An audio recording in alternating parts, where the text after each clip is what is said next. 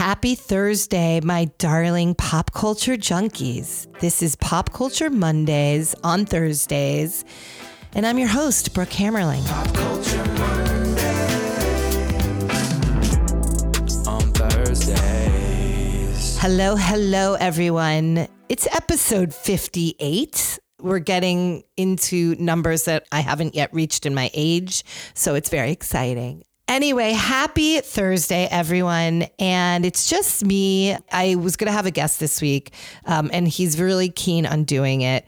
But schedules and whatnot are tough and time zones are tough. So when he is able to commit, I cannot wait to tell you who he is. It'll be really fun and always topical. So he can join at any point in the conversation because he is a part of pop culture. So it'll be fun. And that is all I'm going to say. But wow, what a week last week was. This week is a little chiller. We haven't had a 24/7 news cycle. There's lots going on this week, some of which I'm not even going to discuss because it bores me to tears. But I thought we would just sort of get into a little bit of what's going on. But first I want to make a housekeeping note, and that is something I meant to bring up last week. And David was supposed to remind me, David, the producer, but he forgot. I forgot. And it has been brought to my attention now by a lot of you. And that is the Padam Padam, the beautiful Kylie Minogue song. And it's from the Edith Piaf song. So it's supposed to sound like the heartbeat, like padam, padam, padam, padam. Now, as many of you know, I spoke about this 2 weeks ago, and I said it in, oh God, it makes me cringe now. It makes me cringe. I couldn't listen to the podcast because I was like, what the fuck was wrong with me? Why was I saying padam, padam? I mean, it was like, it's literally nails on a chalkboard to me. What is wrong? I sound ridiculous. And it was so obvious to me the minute that I listened to it, and I couldn't go back because it was already out. And I actually debated whether I told David to pull it. I'm like, I'm so mortified. I can't believe I said padam, padam. Like, it just breaks my heart. So this is a course correction. I am correcting myself. I am letting you all know I am aware of the travesty for which I pronounce padam, padam. I am aware that it was very upsetting to some of you. I am aware that it was insulting to some. I am aware that it made me lose a little bit of my pop culture street cred. I have heard you, completely appropriate reactions, and I just want to apologize. I come to you humbly, on bended knee, asking for your forgiveness. And most importantly, to Kylie Minogue, because it was an embarrassment of epic proportions to mispronounce something so profound. So moving on, we're going to talk about what happened last week and what is really been on the minds of the sort of pop culture gen all over the place, different gens, but things that are happening this week that I'm choosing to ignore, but you might I can give you top lines. There's Roseanne Barr. Like, why is she still talking? Why is she still in the world in terms of pop culture and having a platform? And she's basically trying to say that as a comedian, like free speech and this and that. And I'm all for that if you're funny. Like, if you're funny, you have to actually have a sense of humor. You have to be profound or thought-provoking, like a Dave Chappelle, who's controversial for sure, but thoughtful and thought-provoking and not controversial for controversy's sake. So Roseanne Barr, who's clearly made it known her feelings, whether she's a Trumpy, whether she's anti-Semitic, which she claims she can't be because she's Jewish, but you can be a self-loathing Jew. I am the product of two of them. So I happen to know that diagnosis very well. And, she's gotten fired for her racist comments. She got fired from her own show, The Roseanne Show. So here we are. She said something on some podcast.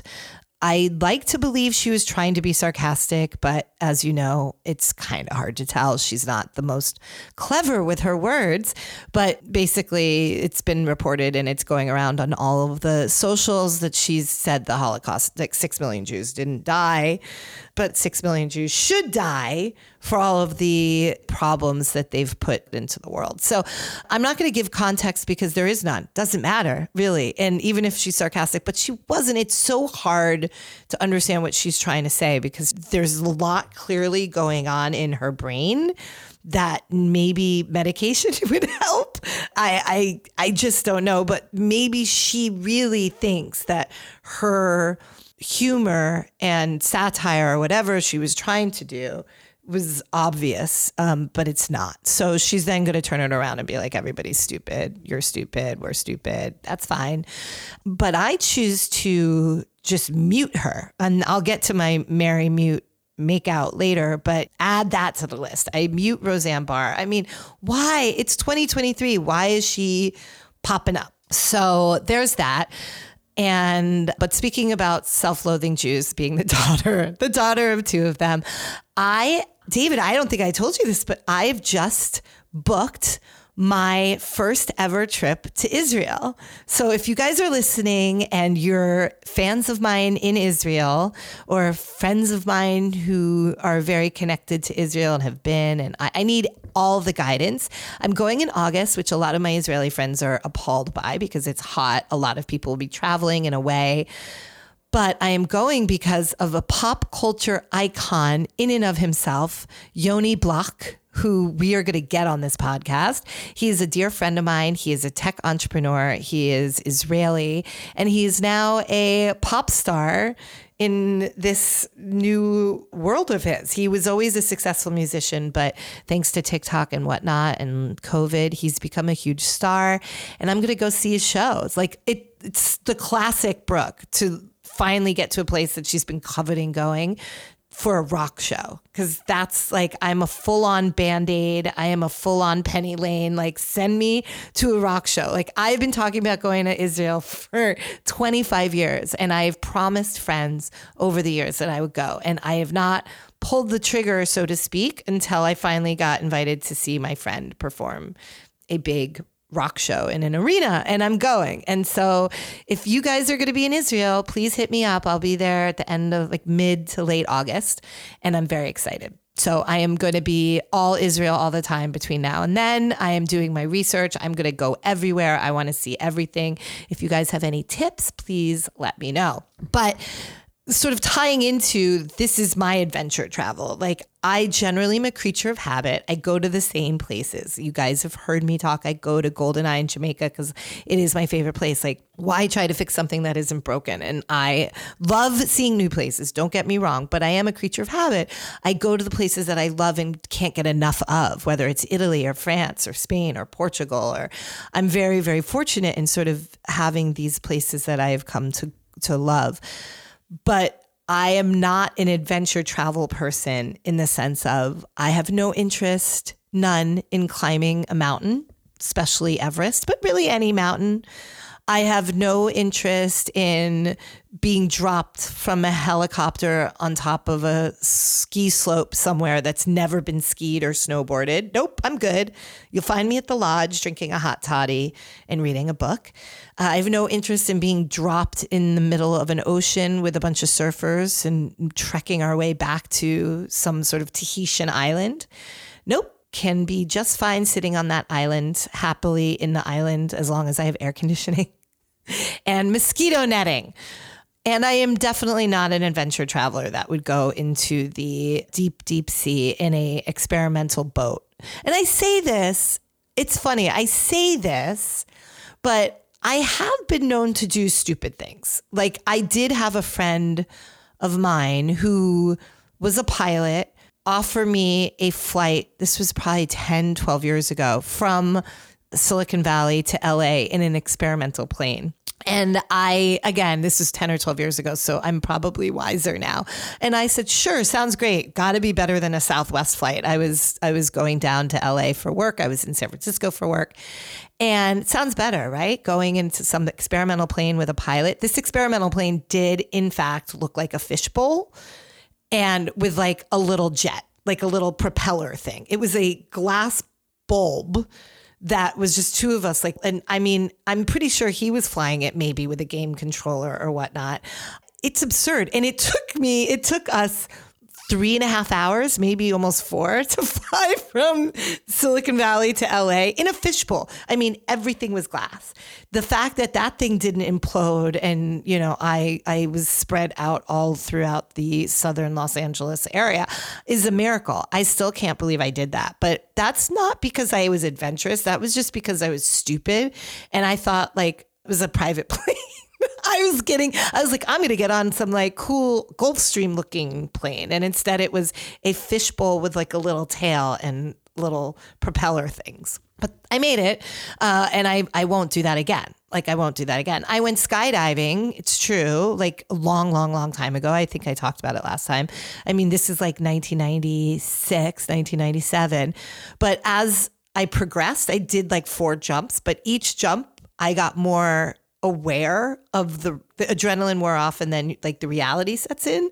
And I became more fearful, more aware of the potential disasters that were going to obviously come at me at some point. And so when there was this opportunity to train and do more skydiving, I was like, nope, I'm good. I got 4 jumps. That's all the jumps I'm going to need for the rest of my life. So there's no way I would have been on this submersible. And we talked a lot about it in the last podcast because it was just sort of happening. I think when we taped last week with Britt, we still thought there was a chance they were alive, and there was a countdown clock on all of the cable news. I mean, how fucking morbid is that? A countdown clock on CNN and MSNBC for when they were going to run out of oxygen. So as we all know now, they ran out of oxygen, but that did not play a part in their deaths. And in fact, maybe in a blessing.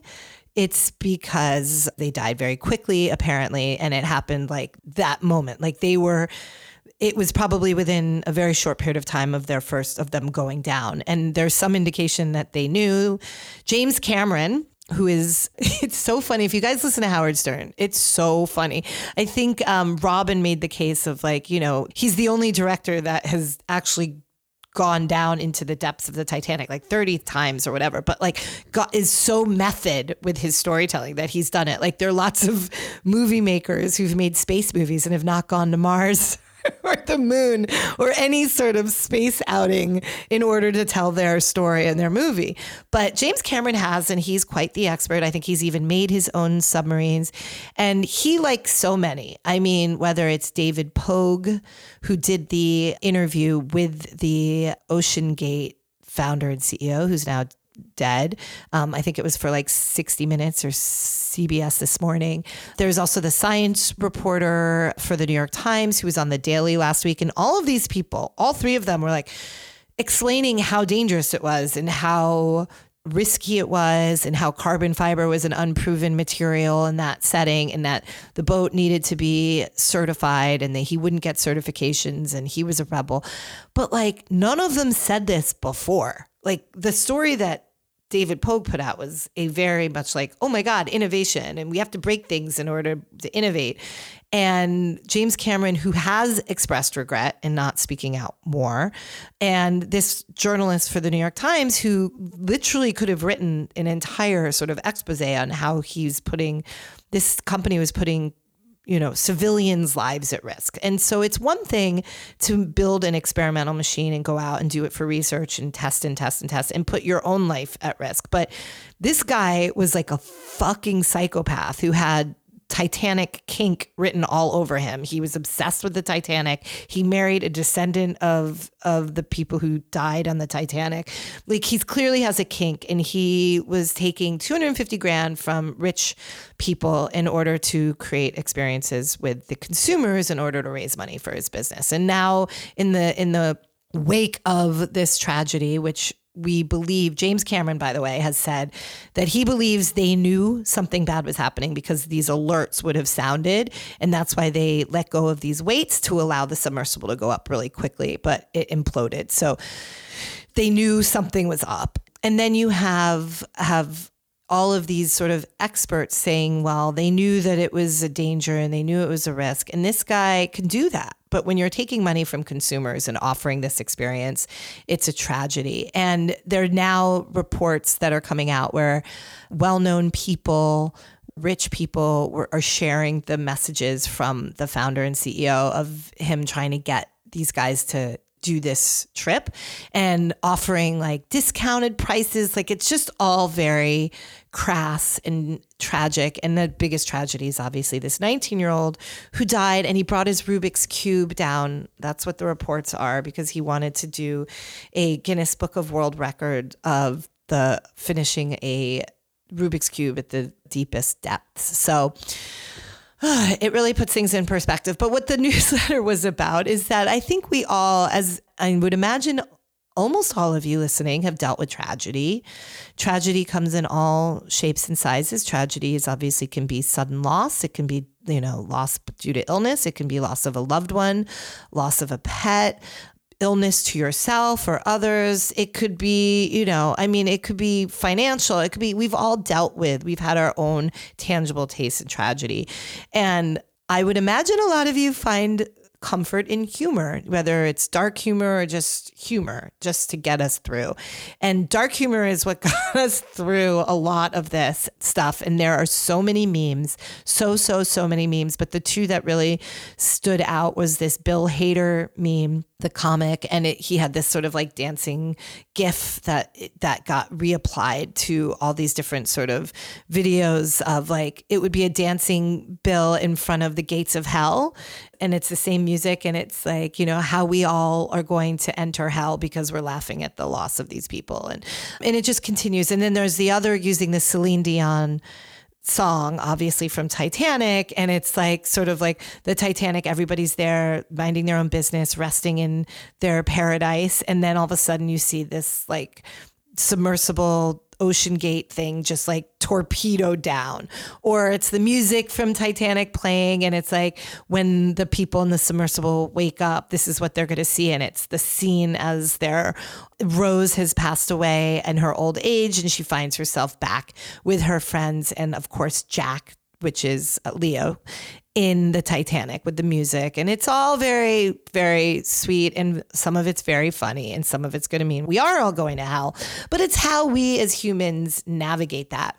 The thing that I didn't have a good time with, and it's really interesting, and if you're listening to this and you run a brand or you run marketing or branding for a company, or you're trying to navigate the different generations, there is, without question, regardless of the side of the fence these kids fall in politically, whether they're liberals or they're Republicans and conservatives or Democrats, or they're in different countries, wherever they fall, there is this real, it's so funny because there's at the same time hero worship for people like Elon Musk, but in the other, it's the rich deserve to die.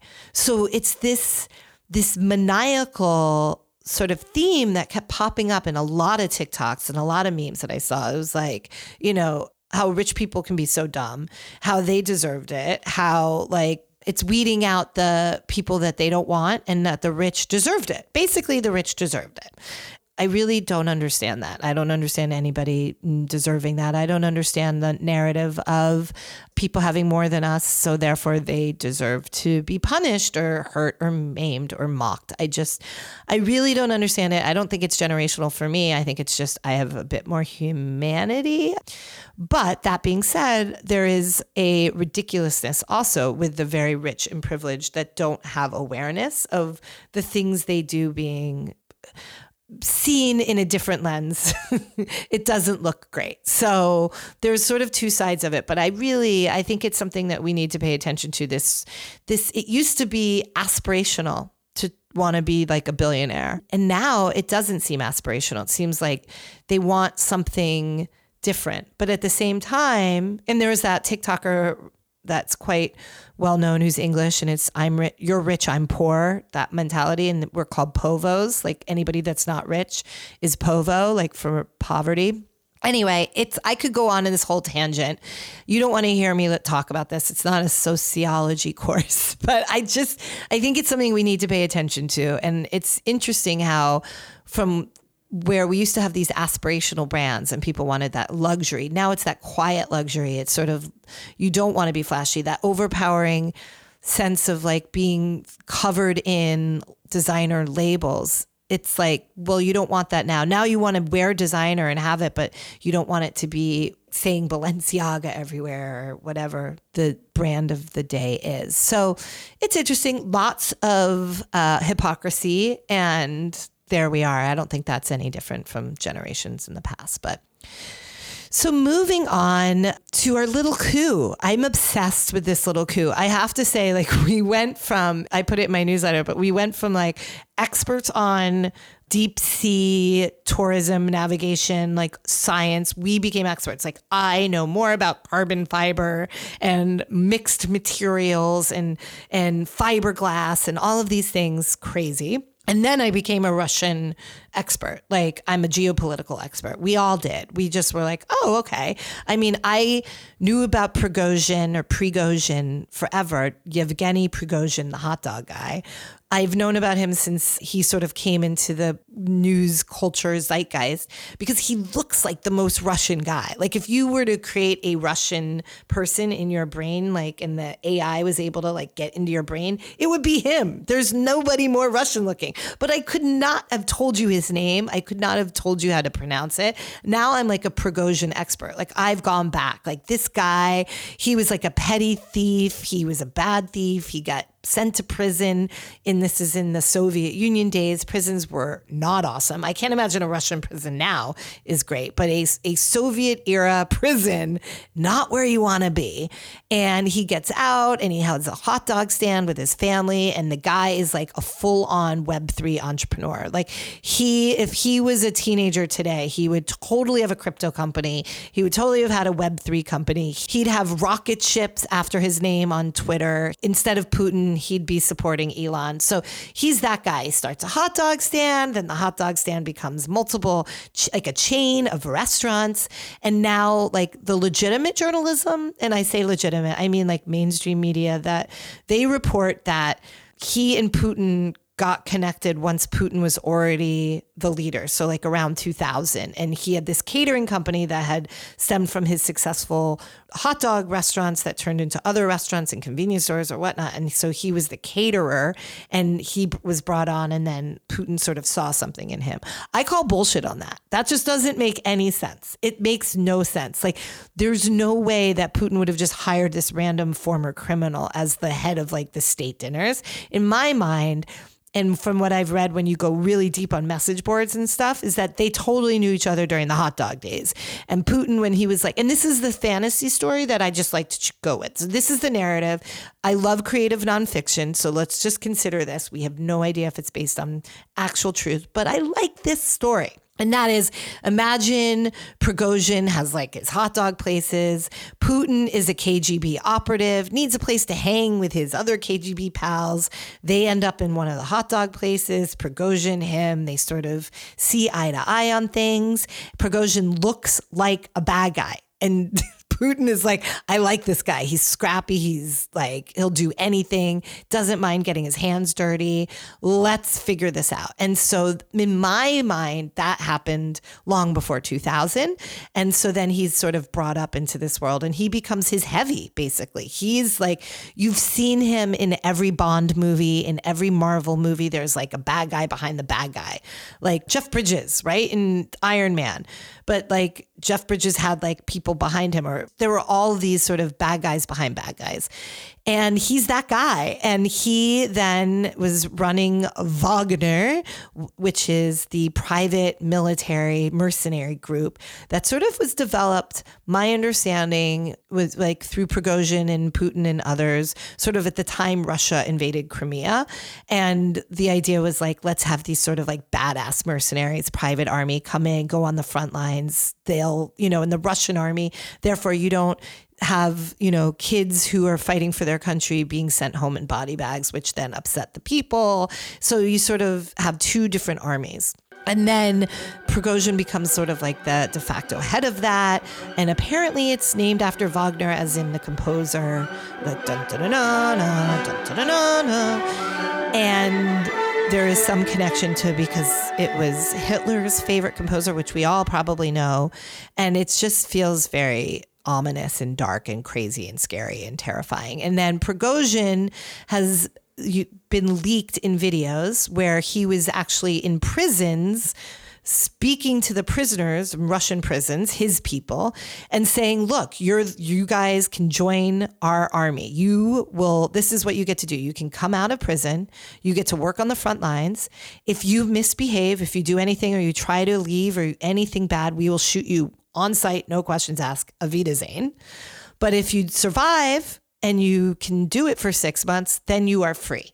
And these are the worst of the worst. These are criminals. These are not people who stole bread in the Soviet Union. These are people who are murderers, are rapists, are child rapists. They are the worst of the worst. And so, again, we've also seen that movie. And it is never confirmed, but we see leaked videos. There are advertisements for Wagner all through Russia, billboards, sort of like it's this prestigious sort of thing. And then we kept hearing that these reports of these people getting killed, that the planning was bad, the strategy was bad, the intel was bad. And theoretically, these guys, I can imagine, it's Prigozhin and his people, they just get shit done. They're the dirty people. They're the ones that go in and they do the heavy stuff. But it's the people back in the military expertise that are setting the strategy and creating a sort of game plan for like, we're going to attack here and we're going to invade here and we're going to do this. And that they were not working together well. And so Prigozhin was getting increasingly more frustrated with the failure and and then the deaths of his people. So much so that he inexplicably went on a tear.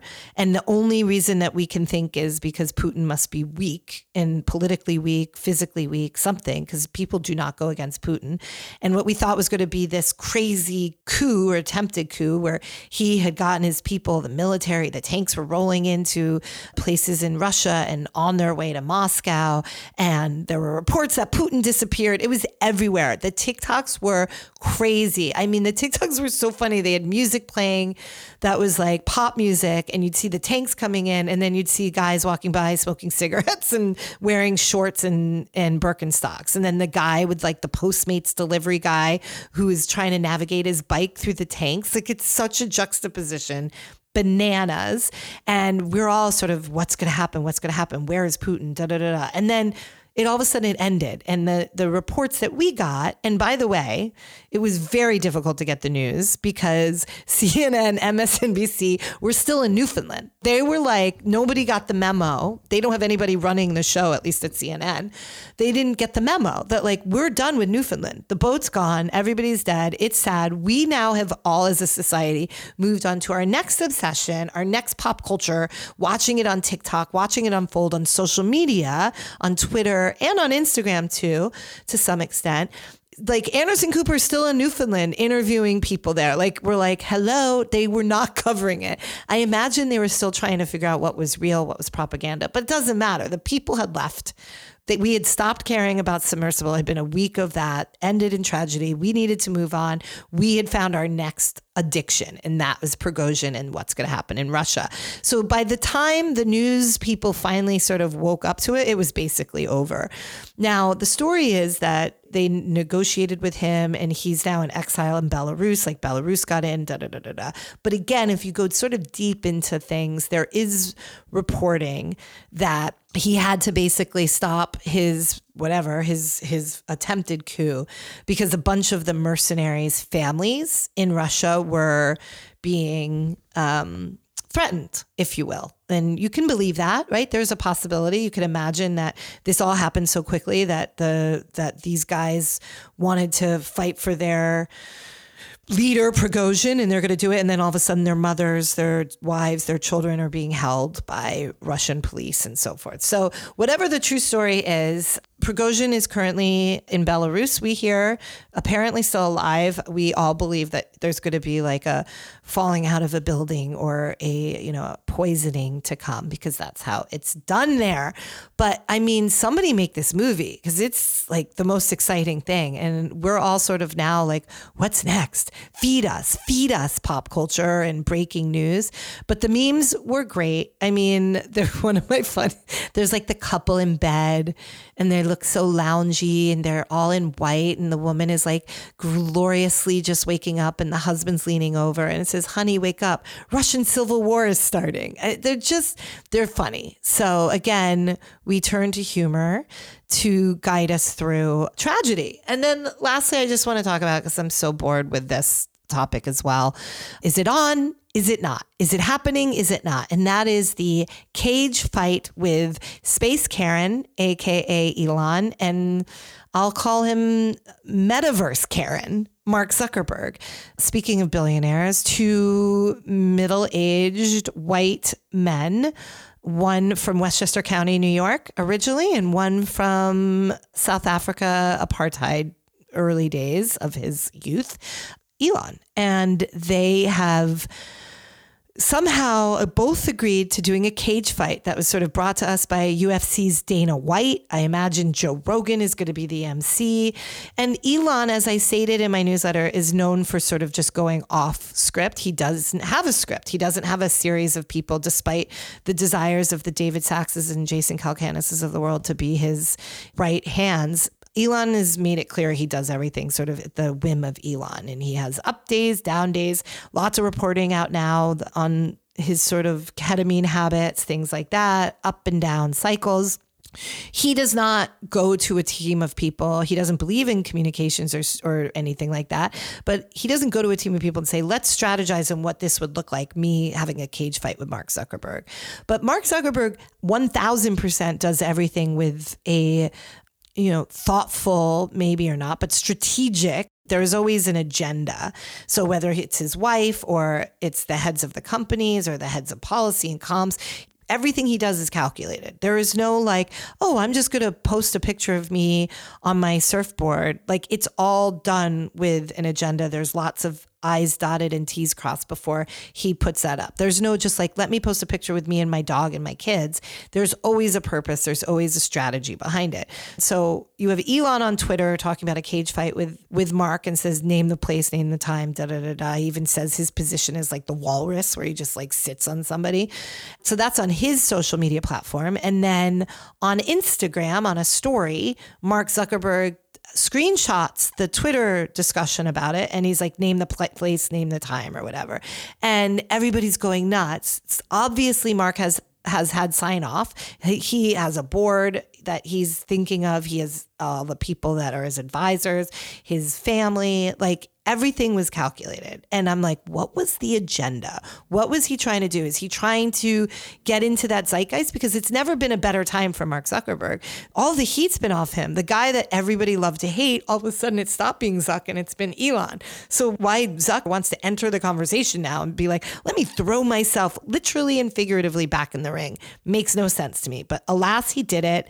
And everybody's like, what's happening? I can't really believe it's real. Two billionaires are going to fight in the octagon, and this is how you can profit. Even Dana White, the founder of the UFC, says that both Elon Musk and Mark Zuckerberg want this fight to happen, and it will be the biggest fight in the history of humankind. At this scale, the markets will react, and I think the loser's company will crash the day after the fight. So if you think Elon's gonna win, short Meta, and if you think Zuck's gonna win, short Tesla. I also think that Elon's gonna wear the Dogecoin logo during his walkout or on his shorts, sending the price of Doge to the moon. Now, obviously, you can just bet on the fight, but if you like a little bit of creative risk, these were the opportunities that I thought of. But it's not real financial advice. Please, I'm just having fun. Then you have Elon's mother enter the conversation, and a grown man's mom is now on Twitter saying, I've canceled the fight, da da da da da. And obviously, it's got to be tongue in cheek, but then like there's a small percentage of me that's like, are they all serious? Like, is it going to become like a joke that has to become real?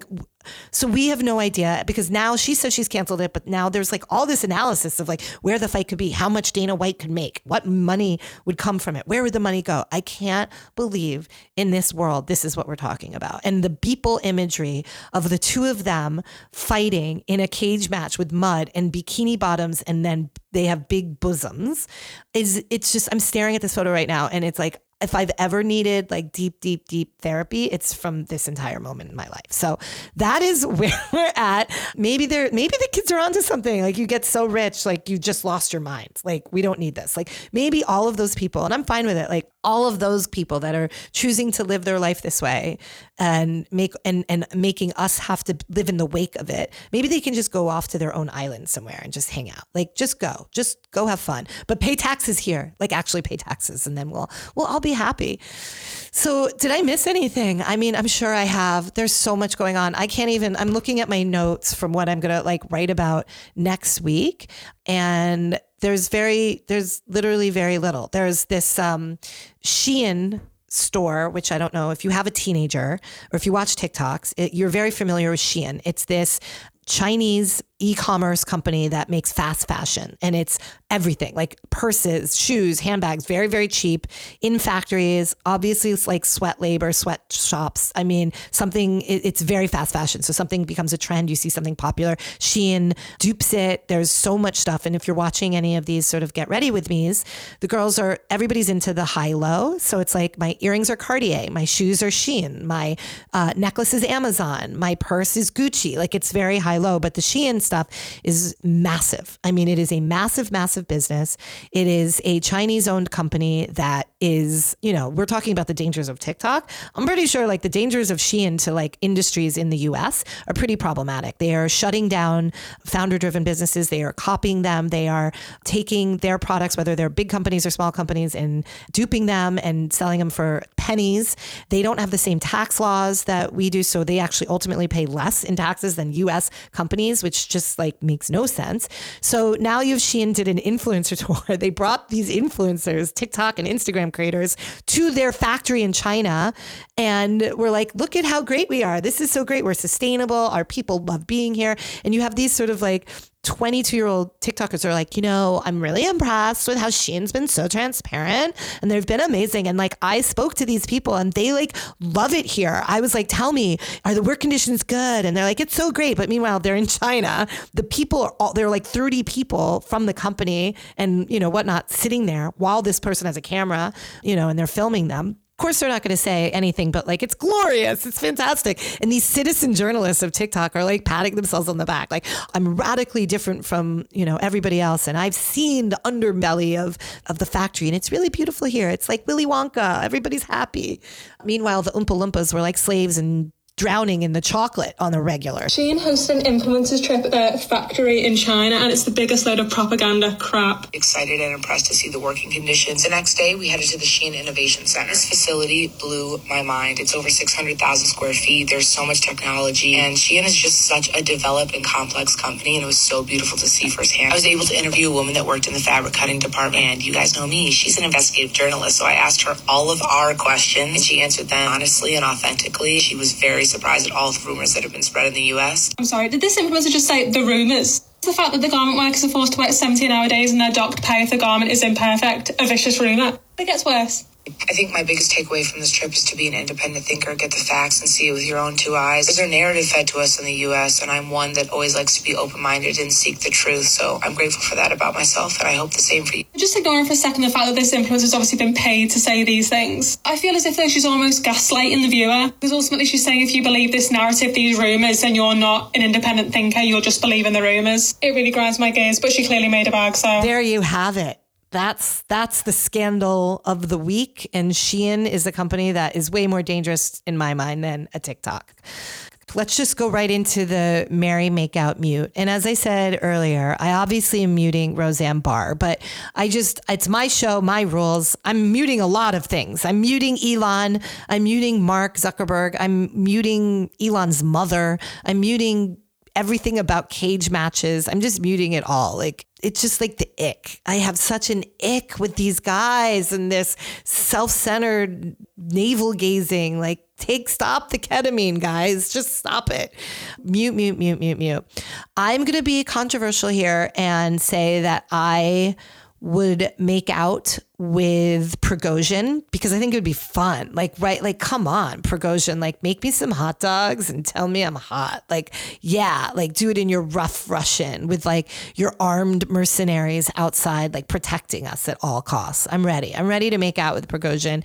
And marry and make out, like marry, make out is Jeremy Allen White from The Bear, which is literally the greatest show. I'm so happy. As horrible and disgusting as The Idol is, and let's be clear, like the second season of Sex and the City is, I'm not even talking about it. I can't talk about it. I love SJP.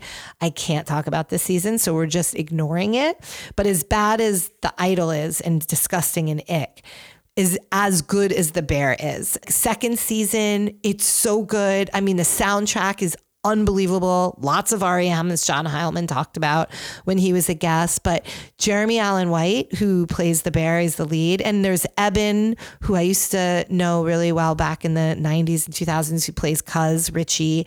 I mean, the cast is incredible. There's so many great, I'm not going to spoil it, but there's so many great guests that appear sort of, you know, it's just, I want to marry the entire show, I think. I'd actually marry the bear.